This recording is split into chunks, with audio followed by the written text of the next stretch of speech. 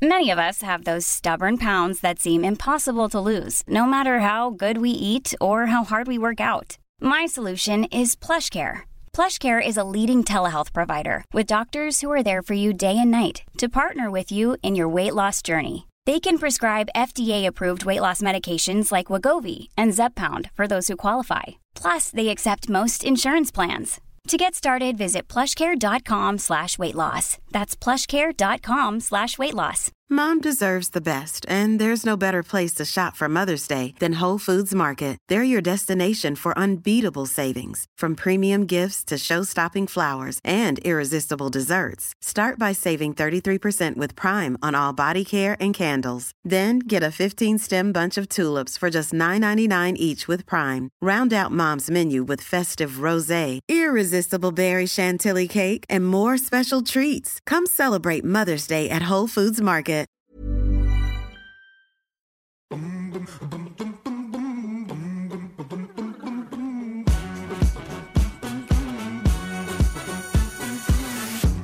Hello, welcome back to In the Pink with me, Natalie Pinkham, and Bose, helping you stay connected. Talking of staying connected, it's been great to correspond with loads of you about the last couple of podcasts. Thank you for your feedback on them, and thank you for your suggestions for future guests. And as I've said before, you keep those coming in and you could be walking away with some Bose goodies. All you have to do is tag your mates in on Instagram, tell us who you want to hear from on In the Pink, and add the hashtag Bose. Okay, next up on In the Pink is a man I know really well. In fact, I've known him for almost a decade, and he is my colleague at Sky F1, and before that was at 5 Live. I'm talking about Anthony Davidson. And Ant is such a popular member of the team. Everyone loves him. He's a very happy, positive influence within our team, and he's so easy to talk to. So the next, hour or so just flew by because we were chatting about his career. There's actually loads of things I didn't know, much to my shame actually, given how long I've known him. But he tells me some really interesting things about his life in Formula One. I hope you enjoy it. Here he is, Anthony Davidson on In the Pink. Now, Anthony, I find this really quite fun because we are actually only 2 floors apart in the same hotel, but because of COVID restrictions here in Abu Dhabi, we are separated and speaking over Zoom instead. It's bonkers, isn't it? Yeah, that's right. It's really weird, this new life that we lead. It's so bizarre, just trapped in our rooms, just arrived here in Abu Dhabi, all had our COVID tests at the airport. You hear these stories of other countries, how they go about COVID and the restrictions and things and what they have in place, but until you witness it yourself, you find it hard to picture. And I was just on the phone to my wife as I got into the room, and I was explaining the story, and she went, "Well, I've just been down M&S and just old ladies bumping into me, no one wearing masks," and you're thinking, "Oh, we're just not in this. We just don't get this at all." I know. You know what? Different world. In some ways it's heartening that they're going to these lengths. In other ways, as you say, it's really disconcerting because you feel it's quite stressful. But anyway, listen, we're not going to talk about COVID because we do that every single day anyway. We're going to talk about you. And I have to say, I do find it quite strange talking to a friend. And we have been friends for sort of 9 years now, which is bonkers. But there's always that kind of assumed knowledge. So what I've got to try and remember to do is remind people and ask you questions about yourself that you'll go, well, you already know that, you muppet, but you may not. And anyone who doesn't know, Ant and I first met when we worked on the BBC 5 Live's coverage of Formula One. And it's you, me and Crofty. And then, of course, part of the TV team at the BBC is Ted Kravitz and Martin Brundle.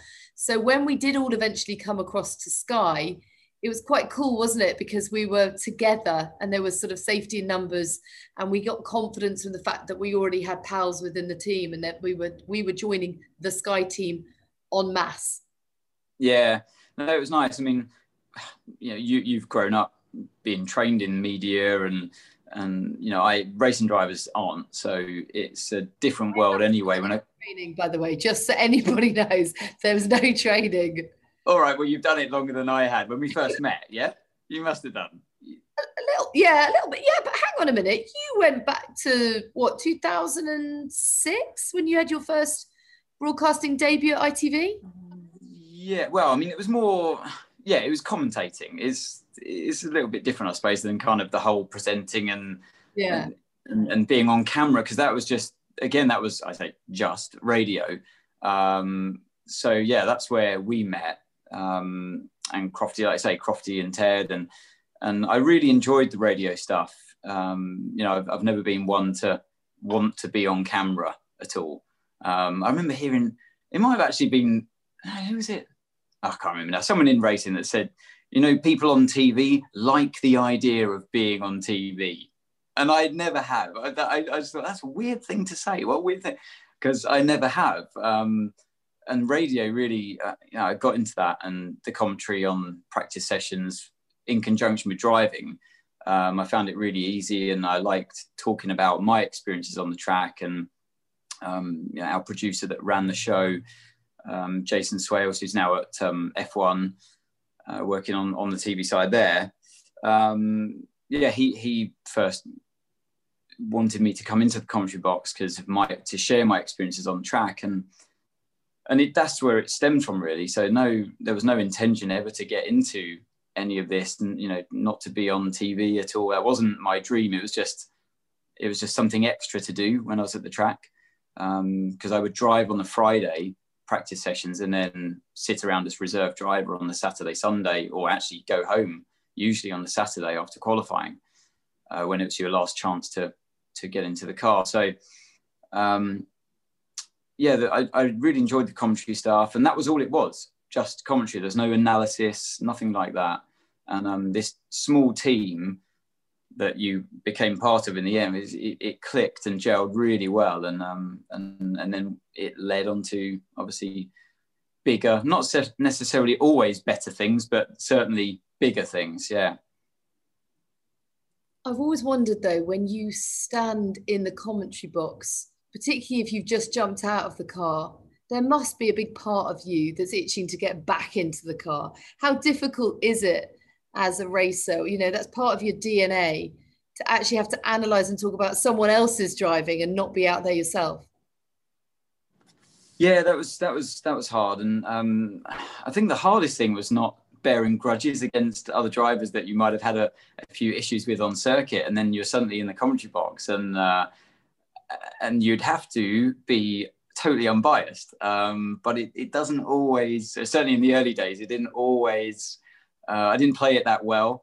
I tried, but you're young and you're competitive, and you want desperately to be on the grid yourself, and you're watching these guys that you were out on track with just the day before, and now you're talking about them. So I certainly enjoyed talking about my own experiences more than the others out there, but I could see the not the pleasure, but it's like the information that I was able to give people around me and people listening was it's never any more detailed than someone that's actually been out there and having done it, like I say, literally the day before. Yeah, I mean, you can offer, even now, with your sim work with Mercedes, you can offer a unique perspective that we just simply can't have if we've never sat in a Formula One car. So, that's worth its weight in gold. But I mean, as you say, and you can sometimes hear it, not from you necessarily, but from any commentators, little jibes, little digs going. There's some drivers out there that are like, oh, they don't really deserve to be there in the same way. Yes, another spin for so-and-so. Yeah. By the end of that, listen, I actually think we should be drinking some alcohol, because then you might loosen up a bit and just name names. Never. You know me. Alcohol? What are you talking about? You'll be pissed on half a pint. Never drink. Well, actually, no, do drink with Ant, because he's a cheap date. It's nice. It's good. Yeah, really cheap. I have to say as well, though, that you always get out early from team socials, and I always think I either go with Ant now or I sync with the rest of them. Yeah. Sky dinner, I go, now that's the sensible option. Leave with Ant and PDR, right now, you'll get an early night, you won't have a hangover tomorrow, or you stay and you're in big trouble? Exactly. I think you're trying to say in a polite way that I'm your handbrake. Yeah. And that I'm boring. Yeah. So good luck trying to get anything out of me now. Okay, let's cast our minds back then to sort of where it all began for you. Why do you think you were sort of so passionate about racing? And obviously you are the perfect build to be a racer. You're clearly very quick. You've got all the talent. But why was it that you wanted to get into this? And when did you think it would actually be a viable career option for you? Well, two very different questions, I reckon. So first of all, as a 8-year-old kid, well, on my 8th birthday, in fact, my dad got me and my elder brother, well, it was my birthday present to have a go in a go-kart. And my elder brother came along as well. And so we both had a go. And he's, I think my dad was always into motorsport. I think, his brother, so my uncle, was got him into it. And so they grew up together watching Formula One. But it was much harder, obviously, back then to, get into racing themselves. And so I think when us kids came along, it was quite a cheap way for my dad, in a weird way, to go racing himself, albeit through his kids. So I was happily playing football like most young boys of that age, and girls. And so I was quite happy out on the football pitch, and I was already winning trophies there. And actually my first ever trophy was a football trophy, not a karting trophy. And so I loved football. I used to play left back. I'm left-footed. So yeah. I don't put you down. You see, lefties are very useful in sport. My son's a lefty. Oh, what could have been, eh? What could have been? Yeah. I don't think you're really built to be a left back, if I'm honest. You don't think what? I don't think you're built to be a left back. I always think of left backs as being a bit more sort of solid and, taller, maybe. Okay. But I was feisty. I was definitely that made up for the lack of height. Of that, I have no doubt. I bet you were. No, I don't know. No, so I was putting left back, and maybe I just wasn't very accurate. I was just going for the sliding tackles and stuff. I don't know. But anyway, so I loved football, and and still love playing it today. But it never went any further. As soon as I was into karting, it just, you realise you're good at something. My dad really enjoyed it, and we did it. Me and my brother together, albeit he was in a different class. He'd been nearly 3 years older than me. He was in always a higher category, and then. Yeah, he actually had a pretty nasty crash at one point and broke his ankle, and then became my mechanic. He kind of lost the love for driving, and so my older brother was my mechanic, my dad, and we was kind of effective team manager and would run the kart as well. And we just did it like that. 2 brothers and my dad just going around, and we got better and better and met certain drivers along the way, like Daniel Weldon and Jenson Button, Justin Wilson, to name but a few. And it was my life for those early years doing go-karting. And it just went from strength to strength, got better and better, and started winning championships. And I think, but it was only around 14 years old that I realized this is what I want to do for my livelihood now, for the rest of my life. I want to. Well, that's pretty young. Most 14-year-olds haven't got a clue. Some 34-year-olds. Yeah, I suppose. Yeah, and so like when we were in school and we were going through, towards GCSEs, and well, actually probably past GCSEs, when I got my handful of terrible results. The chat went, oh yeah, I was useless at school. Not that I wasn't there. I don't know why. I just academically not brilliant. So You're really clever. I feel like you've got a real analytical brain. Like you just Yeah, did it's funny because applying that at school.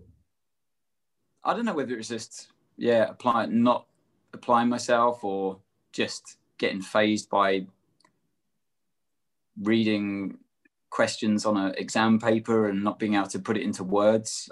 I've always had a much more of a photographic memory than being clever with words, writing down, and that's never really been my strength. And maths was quite a poor subject for me. So anyway, I got my results, and they were. Hang on a minute. This is a man who can speak continuously for hours in commentary and analyze the most difficult technical things, and crucially simplify something incredibly difficult to put it into layman's terms, which is an incredible talent. Maybe this has just come later to you in life. Maybe at school. Maybe, yeah.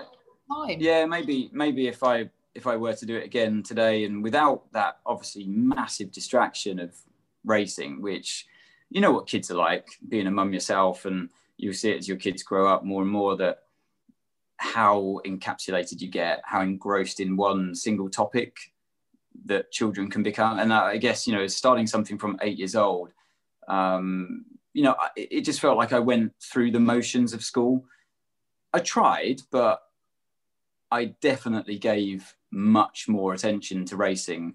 And, it's funny now looking back at my old rough books and things that I had at school, and they were just full of motor racing content, and so like helmet designs, circuit designs, drawing cars. It's like an archive of motor racing memorabilia that had come from my imagination of what I'd seen. And either on TV, I was hooked on TV watching the likes of Mansell, Senna, Prost, PK.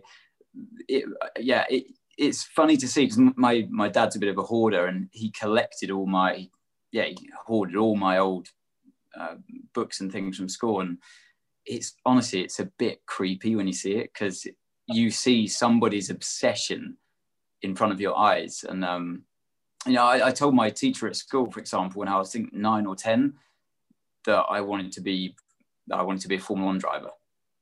That's what I wanted to do. And I was drawing all the time with like Senna and his McLaren, and I should have been doing work, but it's just full of that stuff. So how proud are you now when you realize that you have followed that path with utter commitment, determination, and you've succeeded. You've done what you said you wanted to do.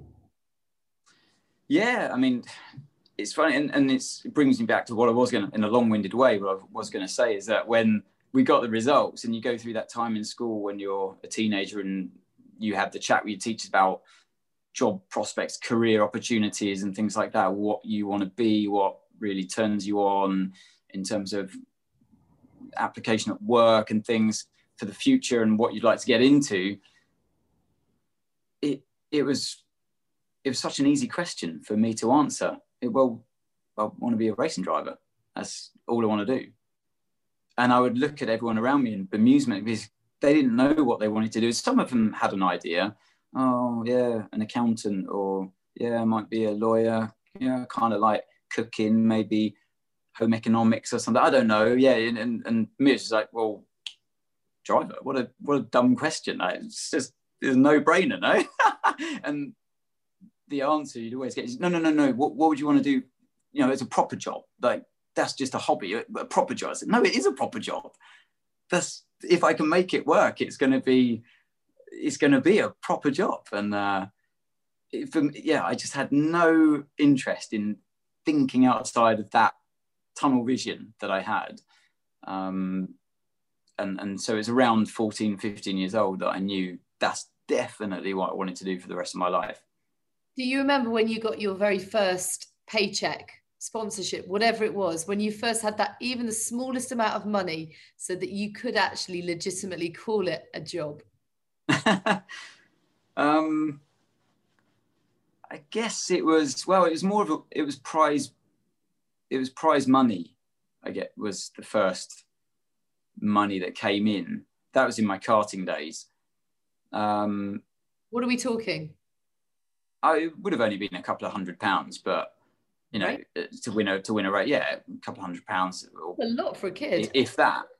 Yeah. And, obviously most of it or all of it went to my dad, who was running the thing anyway. But, and that's kind of how it was the early days.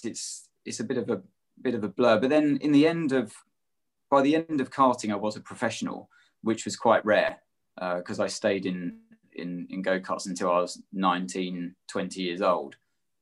And then I was on £10,000 a year with everything paid for to race around the world for this small kart factory in Italy.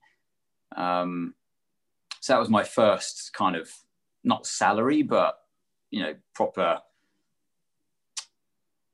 when it became much more than just a hobby, that's for sure. The world continues to evolve, and the new norm isn't fully clear yet. But what does remain constant is the core message from our friends at Bose. Stay calm, stay centred, and stay connected. Communication is key in everything we do and goes a long way to nurturing both ourselves and our relationships with others. So continue to talk about what matters to you. And don't be afraid to block out unhelpful noise or indeed to embrace silence, because doing both can be great. Some of the ways we work will have changed forever. Embrace that. Make those new ways work for you. Shape the new norm to suit you. Feel more, do more, be more with Bose. So let's fast forward to your time with Trevor Carlin. We talked about that actually on the coverage at the weekend. Just reminisce for a minute about those days. Well, yeah, so after karting, the biggest transition a driver ever makes is going from karts into cars. Yeah.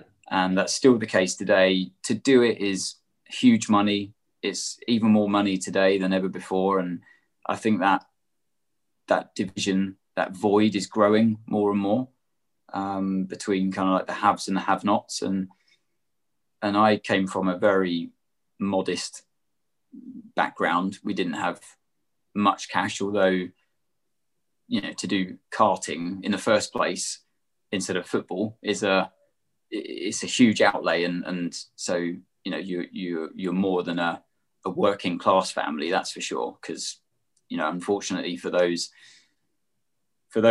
families, karting's just not and never has been on the cards. It's you can't afford it. And unfortunately, it's gone now from it's like a working class family not being able to afford it to pretty much a middle class family not being able to afford it. That's fundamentally wrong, isn't it? It's a huge issue. I feel it's a huge issue. It's what's wrong with the sport that I love. Just put it this way, I can't. Well, it would be a big old emotional roller coaster ride for me to try and get my kids into karting with a view to get them to Formula One. And I sat down and worked it out the other day with a few of the engineers at Mercedes, actually. I said, right, if you want to sit down now with a plan to get your offspring into Formula One, you fund it all by yourself, what's it going to cost? And it worked out to be in excess of £5 million just to get knocking on the door to Formula One, to be able to say, like when Max Verstappen was in Formula 3, to say, right, we're ready to get you up, or to get you to that stage, to be an F2 driver. It's like Mick Schumacher today. If you wanted to fund that from start to where Mick Schumacher is today, and you funded it all by yourself, that's £5.5 million. And that's skimping a bit as well. I mean, that begs the question as to how many young boys and girls that we're missing out on in terms of talent. But I guess it's also one of those sports where talent alone has never been enough. You've got to get the track time in, you've got to get experience, and you only get that with the money. So actually, it's not as if we're seeing a supremely talented footballer just squander all that talent, because it's only with money that you can really see that talent properly flourish. Does that make sense? Yeah, it does. And most of the time, Big injustice there. It is, and thankfully with our sport, that a lot of the time, somebody from an underfunded family will be able to be spotted by either a manager, like I was in karting, who would invest basically in you. So there are two different types of manager out there. One that will pay for you to go through the steps of the lower categories with a view to take a percentage of your future earnings. And then you've got the drive managers that will look for a rich kid, a rich family, and help them, but will get paid to do that job. So it's two very different managers, and I obviously couldn't afford to have that latter luxury. So and I was super lucky in finding an investor that would pay for my junior categories of race, so Formula Ford, including all the tests and spares that would come along, and consumables like tires and fuel and all those kind of costs, and Formula 3 as well, and with a view to do it, to fast track it, to do 1 year in each category.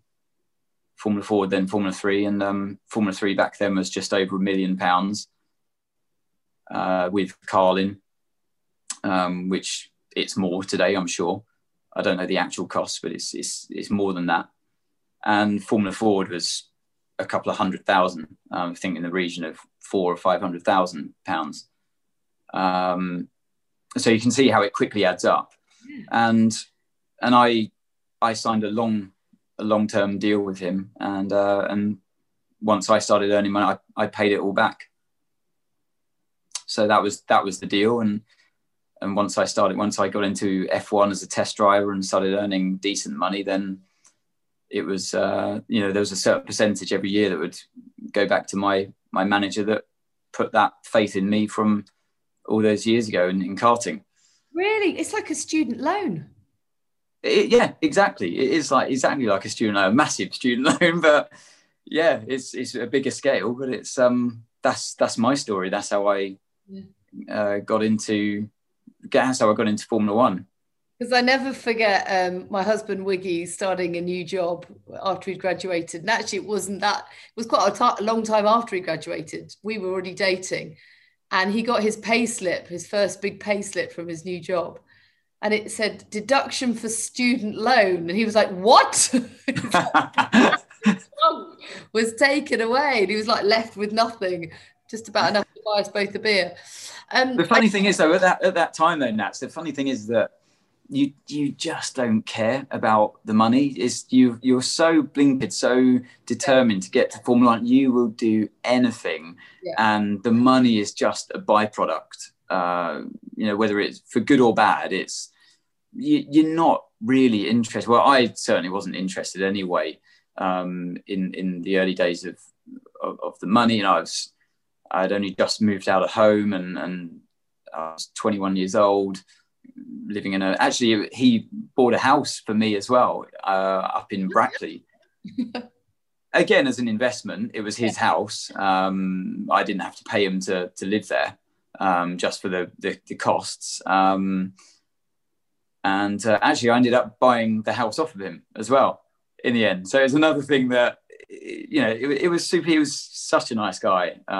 Really well. I really fell on my feet there. But that's the kind of luck that you pray for. But the money really didn't affect me at all. Back then I wasn't driven by the money at all. You're just all you want to do is be on the grid. That's the one aim you have, and once you're on the grid, then you would just want to try and stay on the F1 grid for as long as possible, because it's all you know, and it's all you want to do. I take it when you did the sums, you realised that probably this wasn't the path that Rowan or Lottie are going to go down. So being your son and daughter, for those who don't know, I mean, would they ever go into F1? Have they ever asked you that? Have they ever said, come on, Daddy, stump up the $5 million? Not yet. I mean, it's so cute. The other day, so I was explaining to Rowan, my son, and he's 9 years old. He's a super bright kid, and my gift to him will be his education, and like it will be for my daughter Charlotte, Lottie, we call her. It is a different route. It's a different way. My dad gave me the gift of go-karting, and it was cheaper back then. But I guess once you've done something so to the nth degree, that you start seeing the negativity around it as well. Well, I certainly did. Well, like I've just told you that story, how I met that manager from out of the blue. It was one of those rare good luck stories. And for the few good luck stories, there are hundreds and hundreds of unlucky drivers that never will step foot in a kart or car ever again. Far more fail than succeed. And I think knowing how lucky I was and other drivers that make it onto the grid, it's not a great investment, just put it that way. It's the odds are certainly against you. Yeah. And I just think with the contacts that I have and if I can give that a good education to my children, if they wanted to get into motor racing or anything to do in the motor industry, then I have contacts now, and I'm a known name, and the two combined will certainly give not maybe the same peak money that I've been lucky enough to come by in my career, but certainly more longevity, because that's one thing people don't understand with racing drivers as well. It's great, or any sports person for that matter. It's great while you're earning the money, while you're at the top of your game, but it's a very short-lived window, and you've got to be wise in how you spend your money as well, how you invest your money. So yeah, this is my view. It's not necessarily the right way, but it's the way that I feel like I can give something back to my kids. To get them into racing is, if they ask me to do it, you can't say no. I've heard some stories like that from drivers whose parents have said, they were drivers themselves, and parents have said, absolutely not, on no way you're ever going to step foot in a car. And they feel really deprived and hurt by that.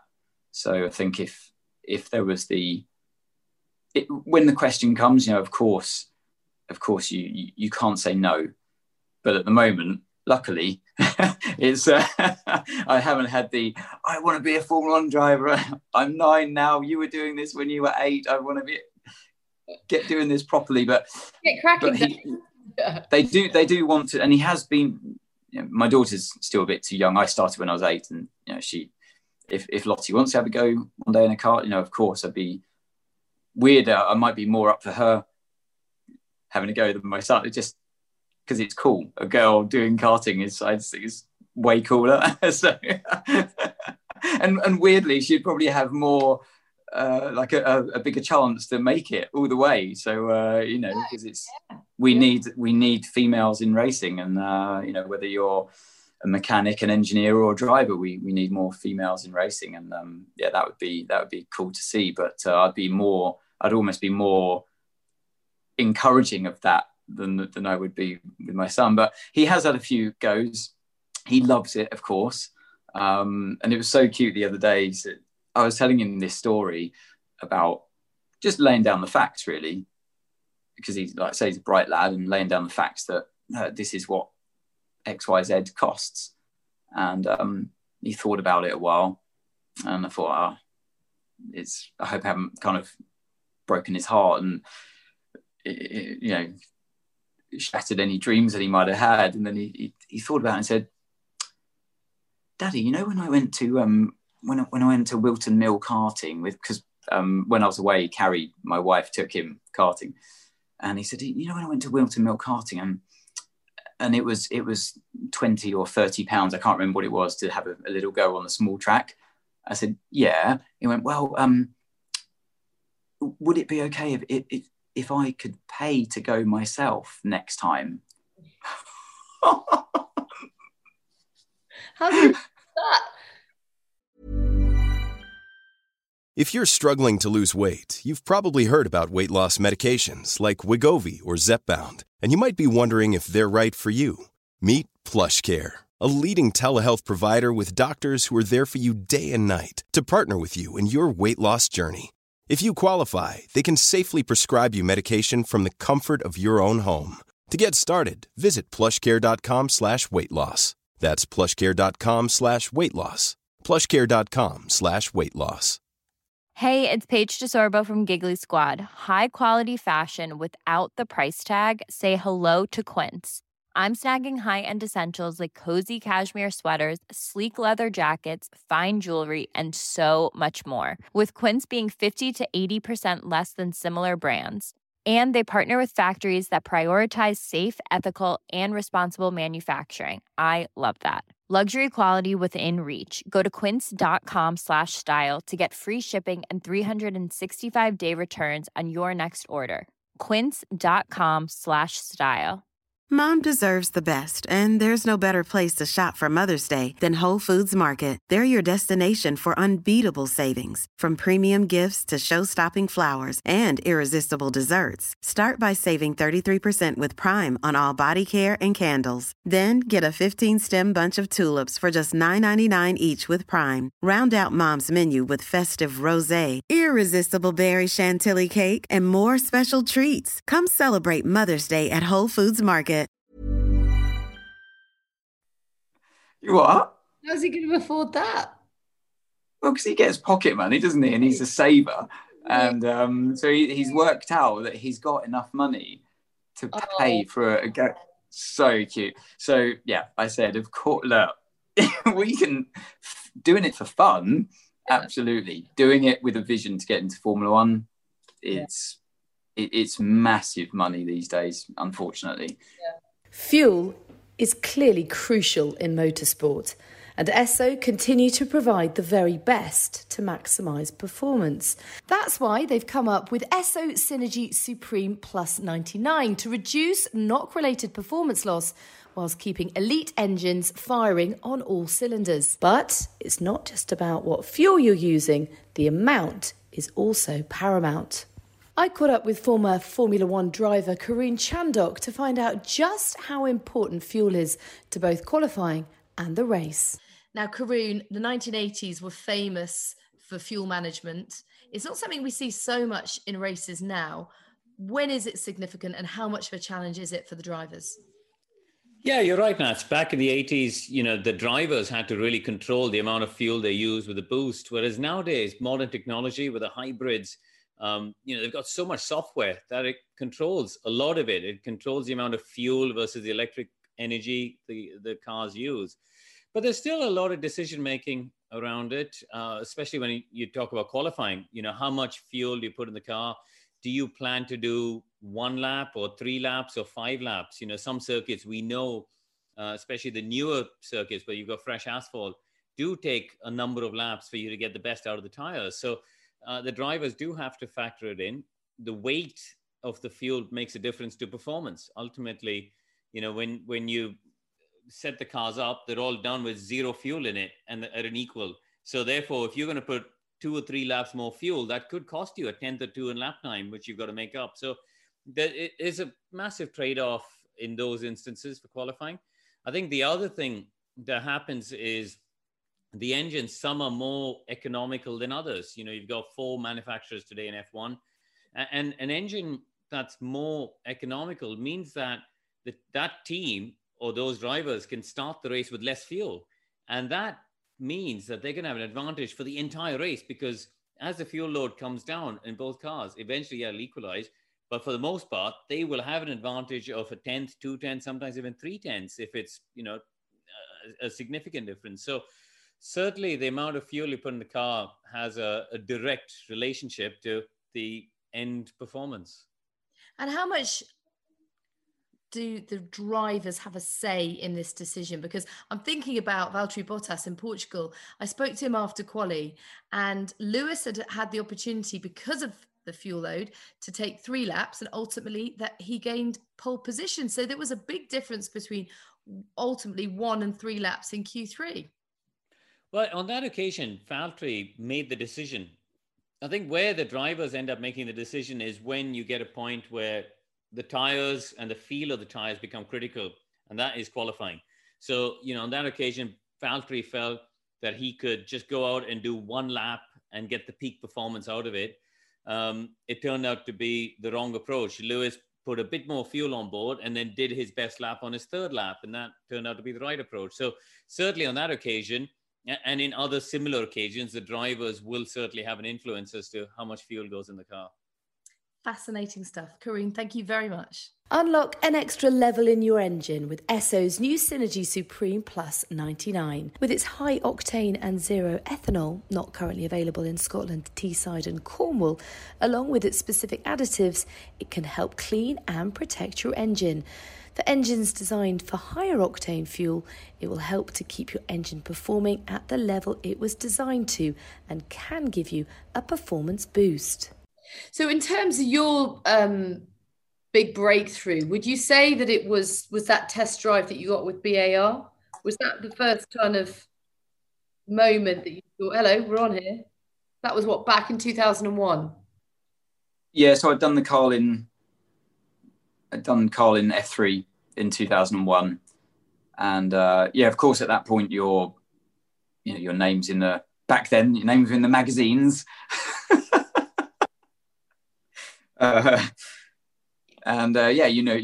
You're spotted by maybe a few F1 teams, and BAR luckily it was one of those teams that my manager was in contact with, and they had seen me win the Formula Ford Festival and a few big wins in Formula 3 and second in the championship to Takuma Sato in my first year, and had the most pole positions in the year, and so it was a good rookie season, definitely.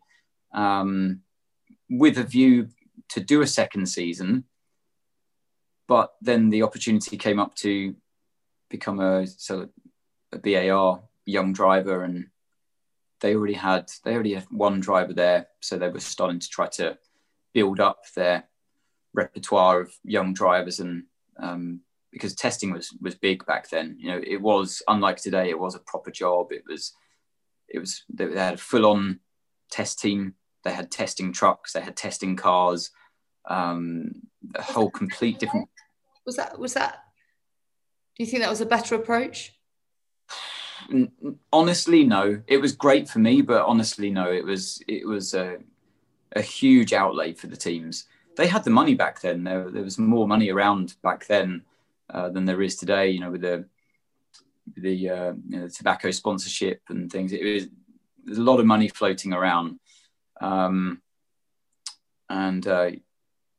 the sport was healthy, definitely. Although I was going to say, apart from the whole image, but at different times, though, you have to imagine it's different times, and I've grown up despising smoking. I never smoked and can't stand it myself. But yeah, it's the sport in general really benefited from it, and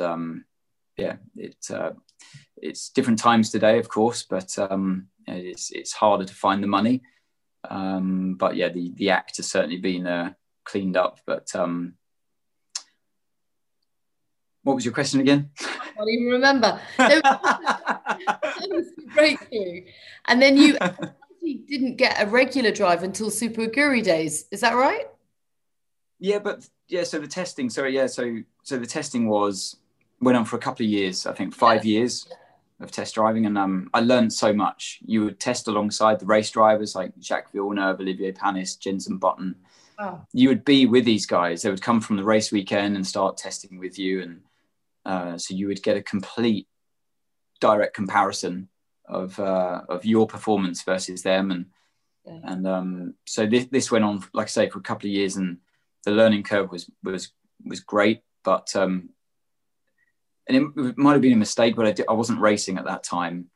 me and my manager decided to start earning money out of it, to stop spending money doing the Formula 3 again for another season, and felt we'd had a good enough season to warrant getting into Formula 1, albeit in a test driving role, with a view to impress them enough in the testing that, you know, you try and get spotted by either another team or to get promoted by the team you're driving with. A little bit naive, perhaps, looking back at it, and I should have carried on. I should have carried on racing because when I finally because when I finally got the chance with Super Aguri, I did feel a little bit race rusty. I had the speed, but I was race rusty. 5 years without any racing. But that's what I was going to say as well. If racing's in your DNA, you must have been getting frustrated as well. Not just race rusty, but like you must have been kind of chomping at the bit for competition. Yeah, well, I mean, I had the competition in testing. That was the lap times was my competition.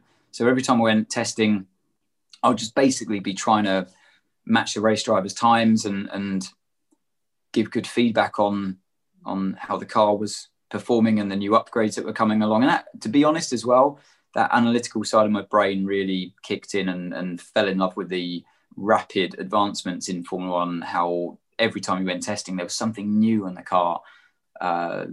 We were in the middle of a massive tyre war as well between Michelin and Bridgestone, and they're the best tyres that there's ever been in Formula 1, albeit they were groove tyres.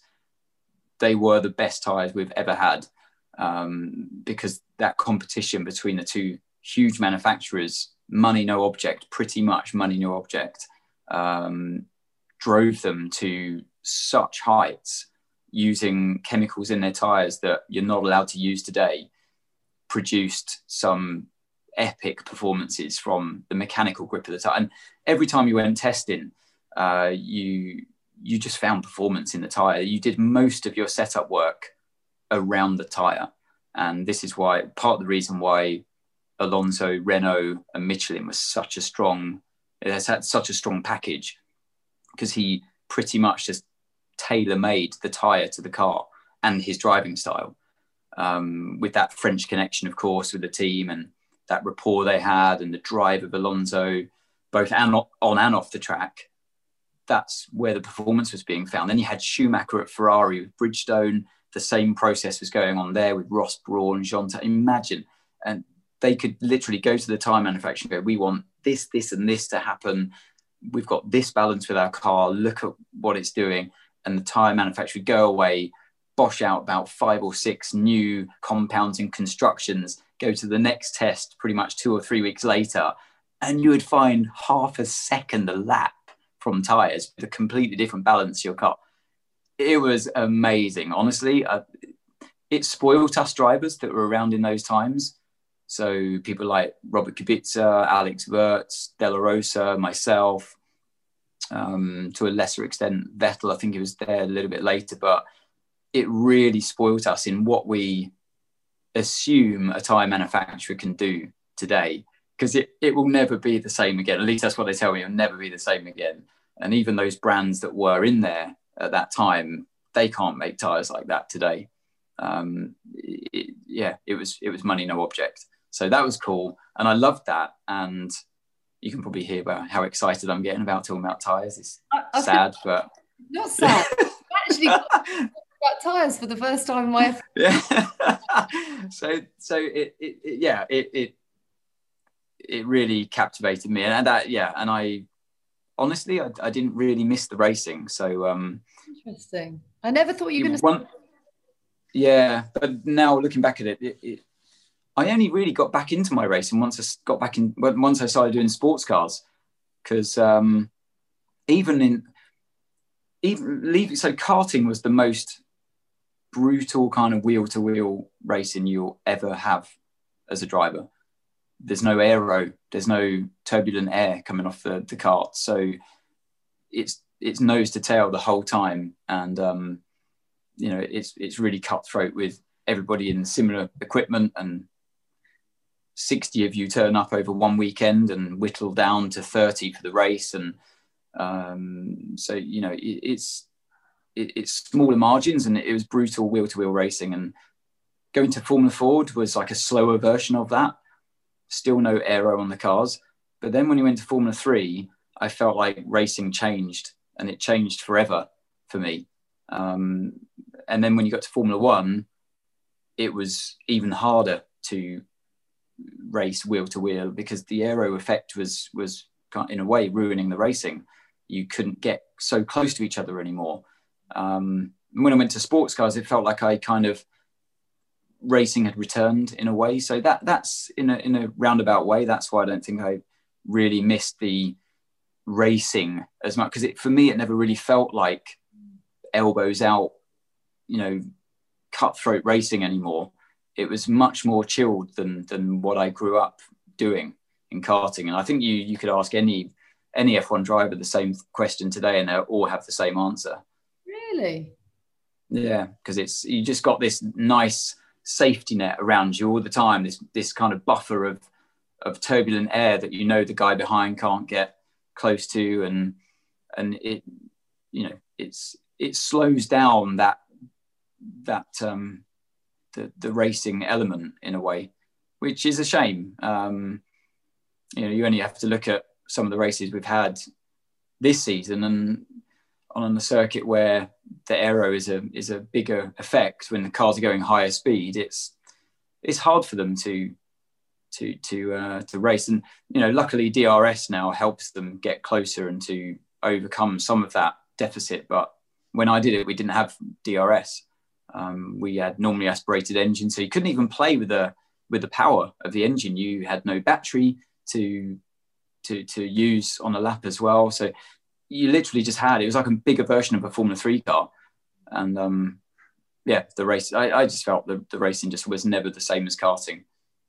So actually, I was going to ask you your preference between F1 and sports cars, but I think you've already answered it.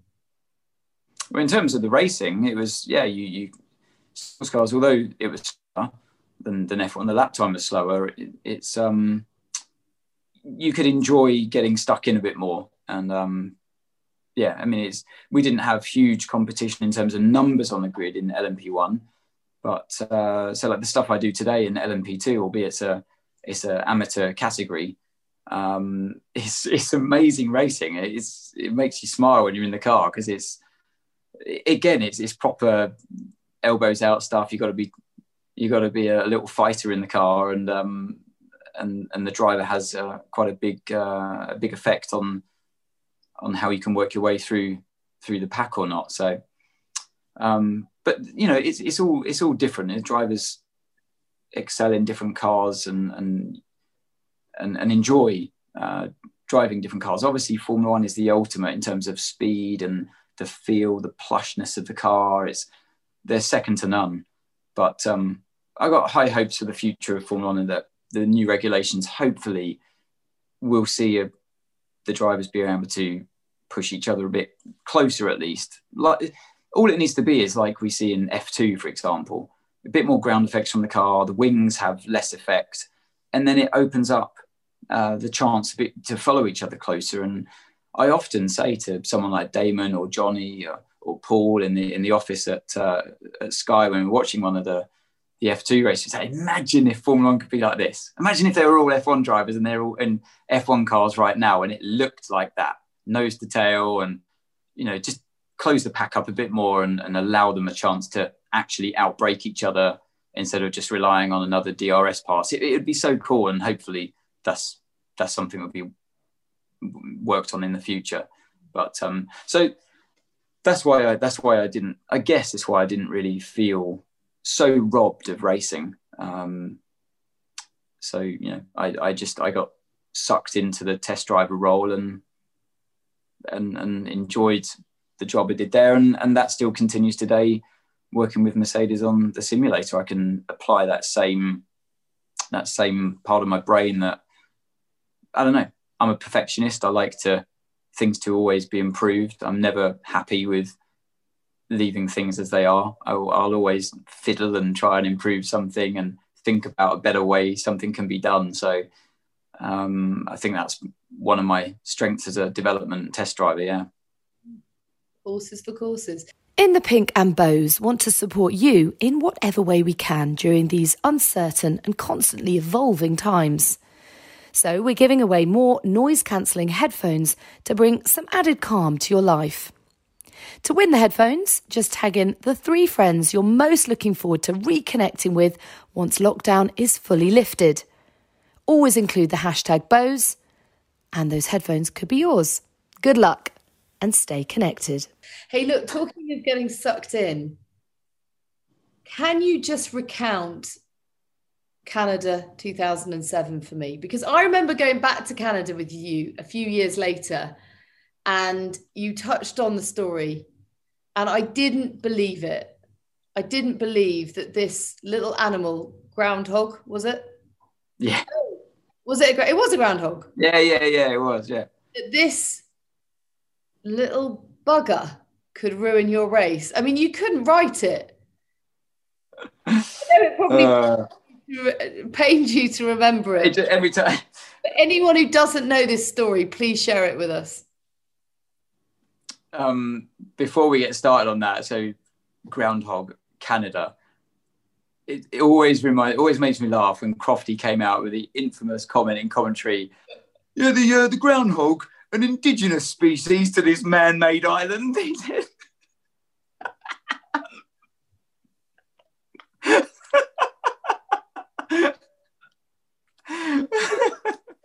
It's just, I can never think of a groundhog in Montreal now without thinking of that. Do you know what? I think you're one of the few. In fact, you're the only person I know who relentlessly takes the piss out of Crofty, and he still loves you. Yeah, but it's mutual, you know. Crofty gives it a lot. He's not as good at taking it, but for some reason he takes it off, and you just give him so much stick. But not that much. No, I can just, I don't know. We've always been like. I know. We've always had on air. We've just always had. Well, it just clicked from the moment we started working with each other. It just clicked, and it's a chemistry thing, isn't it? And we've got similar. Yeah, good rapport, and good old Crofty. But that day back in 2007, so it was my first full season in Formula One, and came to Canada and all the usual process. It did the circuit walk, and it's mid-season at that point, so you're fully into the groove. And we'd started the season with the Super Guris, basically the Honda from the year before. And so every race we did without any development, we were just losing time. And it's funny, up until that point, I'd never realised how, even though I'd been involved heavily in the development of cars and feeling the improvements, I'd never quite realised what would actually happen if you just stood still in development for a whole season. And it was almost like a case study at Super Aguri, how you took this good car from the year before. Jenson had won Hungary. It wasn't the fastest car in the drive, but it was good enough to be up the sharp end. And so we started the year, and it was a kind of top 10, 12th, 13th place. It was good enough for that kind of result. And by the time we'd got to Canada, we were fairly close to the back. And by the time we ended the season, we were last. Just to show that constant leapfrog effect you have in F1 of the development. So I'm pretty sure if we had gone back to the same circuits like Melbourne, where we qualified 10th and 11th, me and Sato, I'm pretty sure we would have been last and second to last on the grid if you'd gone back to Melbourne, if it was at the end of the year. That rate of progress was just starting to slip by the time wasn't any progress. The car was starting to slip in performance by the time we got to Canada. So, it would have been a lucky result anyway to get into the points, and that's what we were always aiming for. And it was a really topsy-turvy kind of race. It was a race where Robert Kubica had that huge smash up on the way down towards the hairpin, And, luckily he was able to walk away from that one. Massive crash, obviously back in the days before the halo and all the safety or extra safety that we have in the cars today. And it brought out the safety car, and there was another crash as well, I think, at some point. And real up and down race. But I found myself I was doing a one-stopper back in the days when you had refueling. So we started with the intention to do just a one-stop race, once to refuel. And I found myself just before the pit stop running in third place. And so after the safety car, I could see, I think it was Nick Heidfeld, Lewis in front of me. And I was running around in third for a couple of, I had Ralf Schumacher behind, who's on the same strategy as me in the Toyota. And I'd held him off the whole race. We were pretty much the same speed.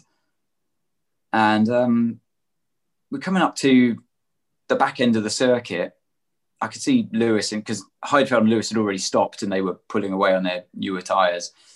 But I was just driving my own race, thinking, this is amazing. Like, in third place, we're definitely on for some points here after I get my new tyres on and they do their second stop. This is looking good for maybe like a P5 or P6, definitely in the points. And it's just driving up to that chicane, the back end, is it test my memory now, turn 8 and 9, I think it is, the right, left. And you go under the bridge. And I was just following Lewis's tracks.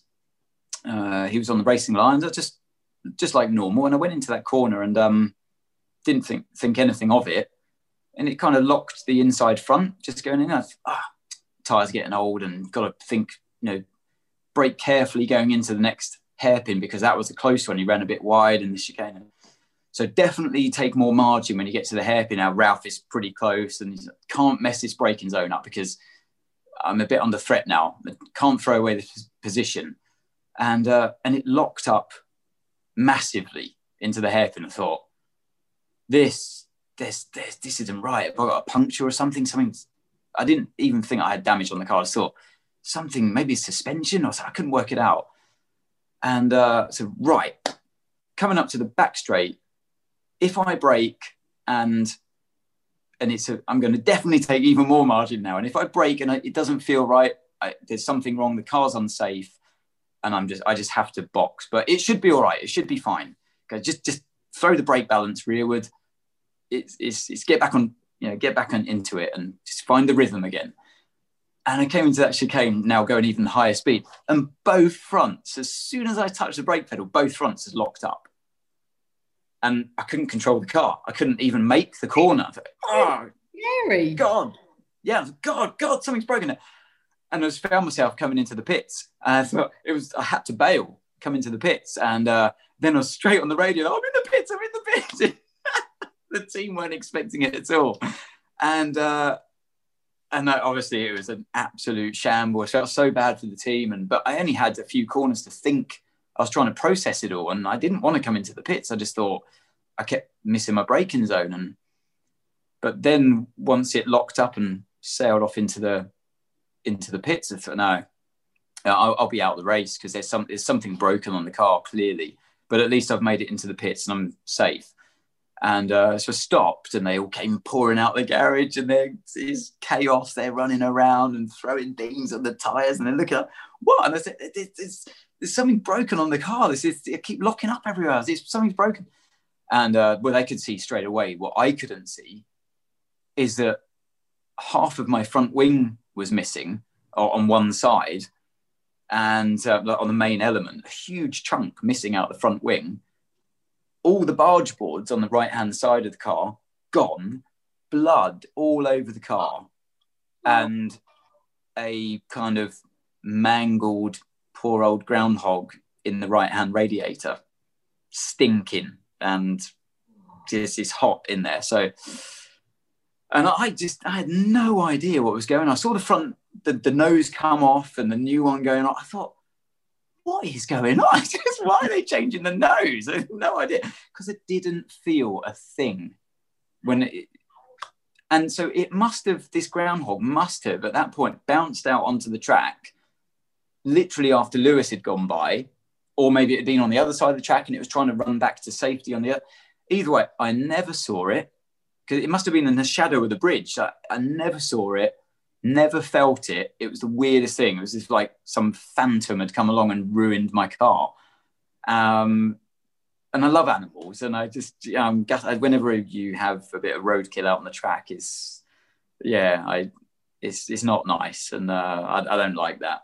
But that was it. It ruined my race and put me out the points. And even when they put the new nose on the car and the new set of tyres, and the car wasn't the same because it was pulling to one side with just that barge board area gone. They're so powerful that it was erased. The chance of scoring points has gone. And actually, even more hurtful is that Sato was able to make headway on his fresher tyres and get past, I think, Rosberg and Alonso even on his way up. There's no way I could do it. My car was just so badly damaged. I was quicker than Rosberg, but it just wasn't quite enough to make any kind of move to get close enough. So it's just super gutting, but that was really my best chance ever in Formula 1 of scoring points. So a couple of 11th places to my name, and that was it. So damn it, God damn it. Groundhog. Kind of gives a whole new meaning. Indigenous species, this man-made island.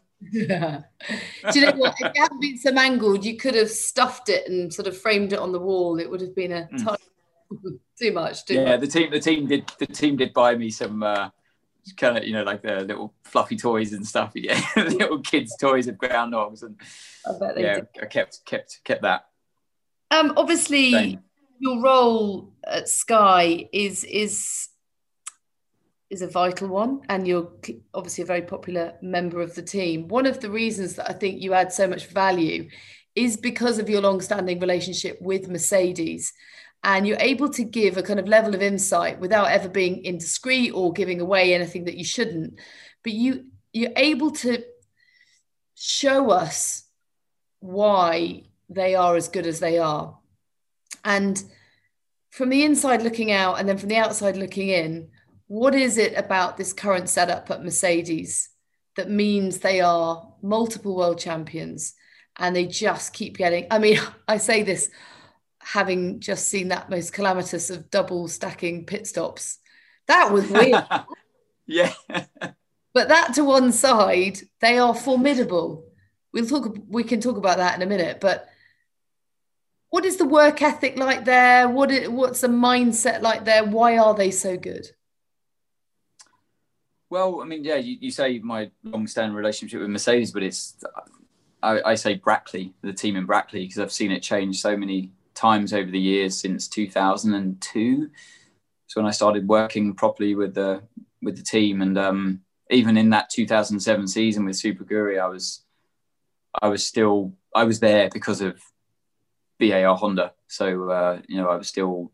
It was actually the team in Brackley that wanted me in the car in the Super Guri. So it wasn't Super Guri that wanted me there. It was Brackley. So that was where my kind of loyalties would lay. And 2008 was a bit different. I don't actually think Super Guri was ever supposed to happen in 2008 at all. But somehow it carried on going. Some political stuff was going on. It was over my head at the time, but it was really touch and go whether Super Guri even went to Melbourne that in 2008, but certainly in 2007 I was there because of my connection with Brackley. So I've seen it change so much over the years, and it's always been a good team. Always strong personnel, many of who still remain at the team at Mercedes today, left over from those early days. To name a few, you got Andrew Shovlin, James Vowles, Ron Meadows, and so those guys were around in my time. Key names. I'm sure Sorry. Key names. Big names, yeah. Obviously Ron was always team manager, race team manager, but James was a junior strategist, young engineer at the time when I first joined the team, and so was Andrew Shovlin. He was on the test team as a test team engineer. And I was young test driver, so I worked with those guys since 2002, 3 onwards. And many of them have gone on to other teams as well. So they're still in the industry, but working with other teams. So it's been fascinating, Nats, watching different team bosses come and go. Whether it was Craig Pollock, David Richards, Nick Fry, Ross Brawn. I've seen so many people come and go, and they've all got their own style, their own touch, their own way of bonding the team and trying to get the best out of the personnel that work there. It's been really interesting. But for me, the biggest change really was in that year from 2008 to 2009. That fairy tale year when it went from Honda at the end of Honda. So I went back to Honda as a test driver after Super Aguri folded. I continued to do my work there. They took me back on as reserve and test driver.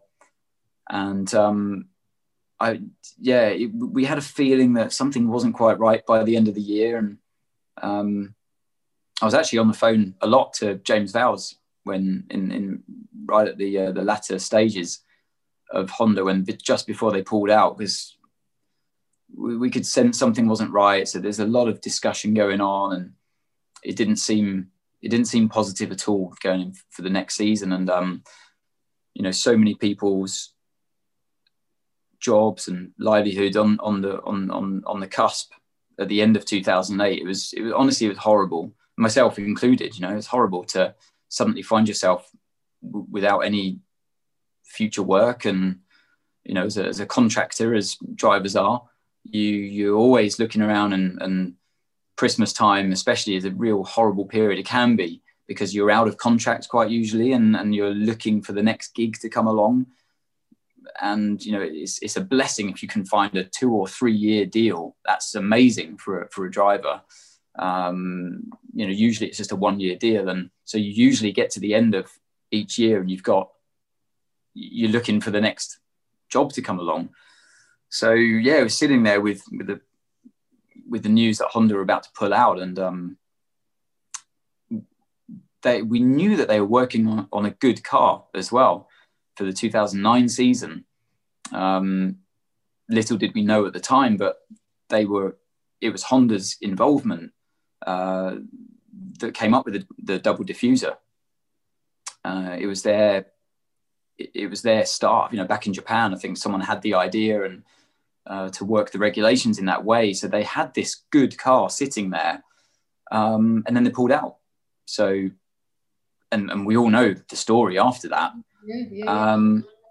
So that changed though when Mercedes came on board as a customer team, was Brawn, and that Mercedes went in the back a bit. And I think that was the time I saw the team change a lot. When Ross was there,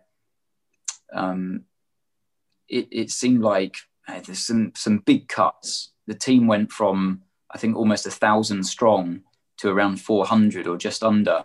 So huge cuts, and it was desperate times. But somehow I think that it created this incredible fighting spirit, this real never give up attitude that I think honestly is still there today. And I think it was a combination of things. It was Ross's involvement. It was the team going through that dire time that just spurred them all on more than ever to hit the ground running when they had their chance again. Jensen as well, Rubens, they had this new lease of life. I felt it, and I just felt this incredible energy, like this Phoenix moment where there was no stopping them. There was no stopping them. And it was a great story, great to be a part of it. And we could just see the numbers from the new car. Honestly, the engine made a difference as well. I think it's just the way the regulations were back then. I think Honda were perhaps a bit conservative with their engine. because everybody needed to get their homologation in quite early. I remember this period where they had to homologate the engine. You couldn't touch it. There was this freeze, and I think Honda, they had a great V10 engine. I think with the V8 they were a bit down on power. So just that, like I say, that combination of everything coming together, engine, new car, revived team, saved team, that was the biggest turnaround that I've ever witnessed in Formula One. And and it stayed strong ever since, really. So yeah, and then they were able to grow the team again once Mercedes came in properly, and they weren't a customer team anymore. Then it snowballed. And Toto coming along as well. Of course, he worked with Ross for a while, and he you could tell he got his eye in. But that team would do anything for Toto now. If he says jump, they'll jump. They do anything for him. They love it, absolutely love him there. Yeah, you can definitely see that. Okay, bringing it up to the here and now. We've got one race left to go this season. It's been bonkers, hasn't it? I can't believe we've got through as many races as we have.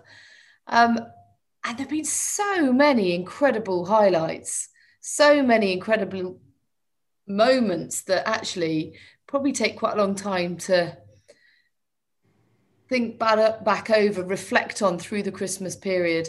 But for you, what's really stood out this season? I think the first came into my head there when you said what's really stood out, it's Lewis. Yeah. I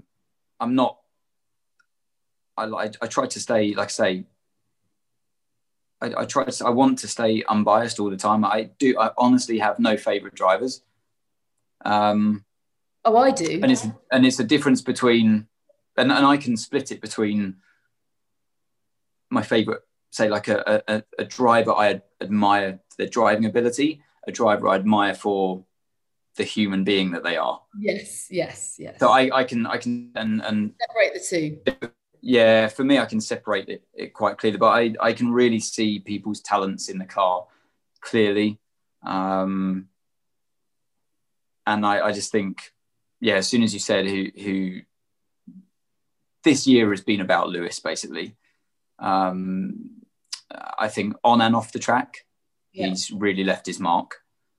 I've seen him grow over the years, and I think now you're looking at such a class act that it's hard for people to imagine what it takes to be such a polished racing driver, to make such few mistakes, to always be on your A game or as often as you can.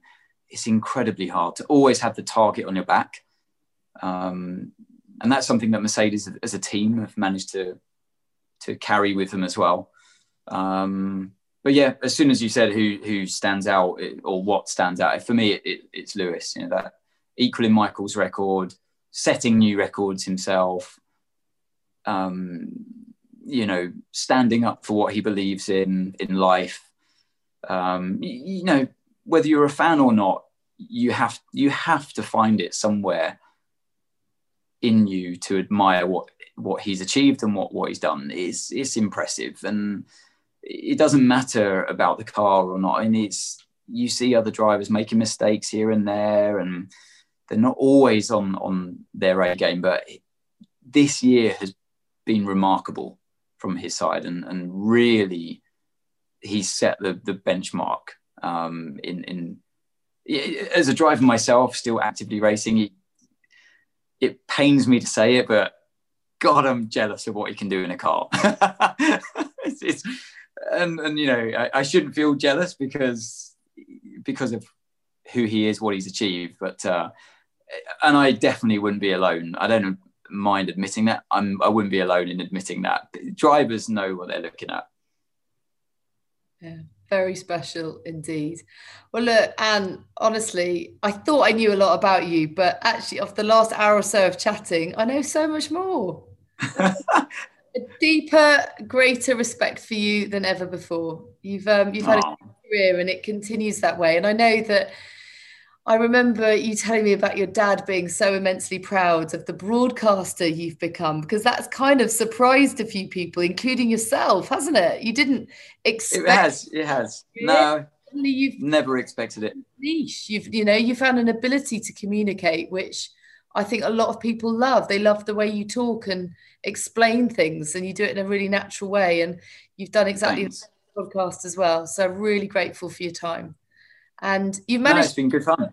You've killed some of our isolation woes in this hotel. Yeah, it must be dinner time now. I've just had lunch. Room service. Yeah. Last act, Anthony Davidson. Thank you very much. God, Ant and I could talk the hind legs off a donkey, couldn't we? I loved our chat. Thank you so much, Ant. It was a great way to spend our lockdown time whilst in our hotel in Abu Dhabi in different rooms via Zoom. The wonders of modern communication. Right, loads more great guests on the way on In the Pink. And don't forget, keep your suggestions for future guests coming in, because that will keep you in with a chance of winning some Bose goodies. All you have to do, tag a couple of mates in on my Instagram page and your suggestions as to who you want to hear from with the hashtag Bose. Well, thank you so much for your company, and I will be back again next week with another great guest here on In the Pink. But until then, take care, stay safe and stay connected.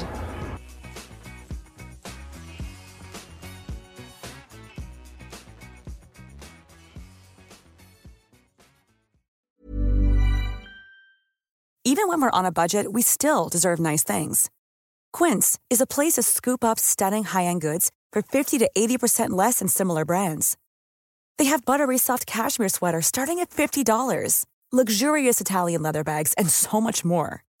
Plus, Quince only works with factories that use safe, ethical, and responsible manufacturing. Get the high-end goods you'll love without the high price tag with Quince. Go to quince.com/style for free shipping and 365-day returns. Mom deserves the best, and there's no better place to shop for Mother's Day than Whole Foods Market. They're your destination for unbeatable savings, from premium gifts to show-stopping flowers and irresistible desserts. Start by saving 33% with Prime on all body care and candles. Then get a 15-stem bunch of tulips for just $9.99 each with Prime. Round out Mom's menu with festive rosé, irresistible berry chantilly cake, and more special treats. Come celebrate Mother's Day at Whole Foods Market.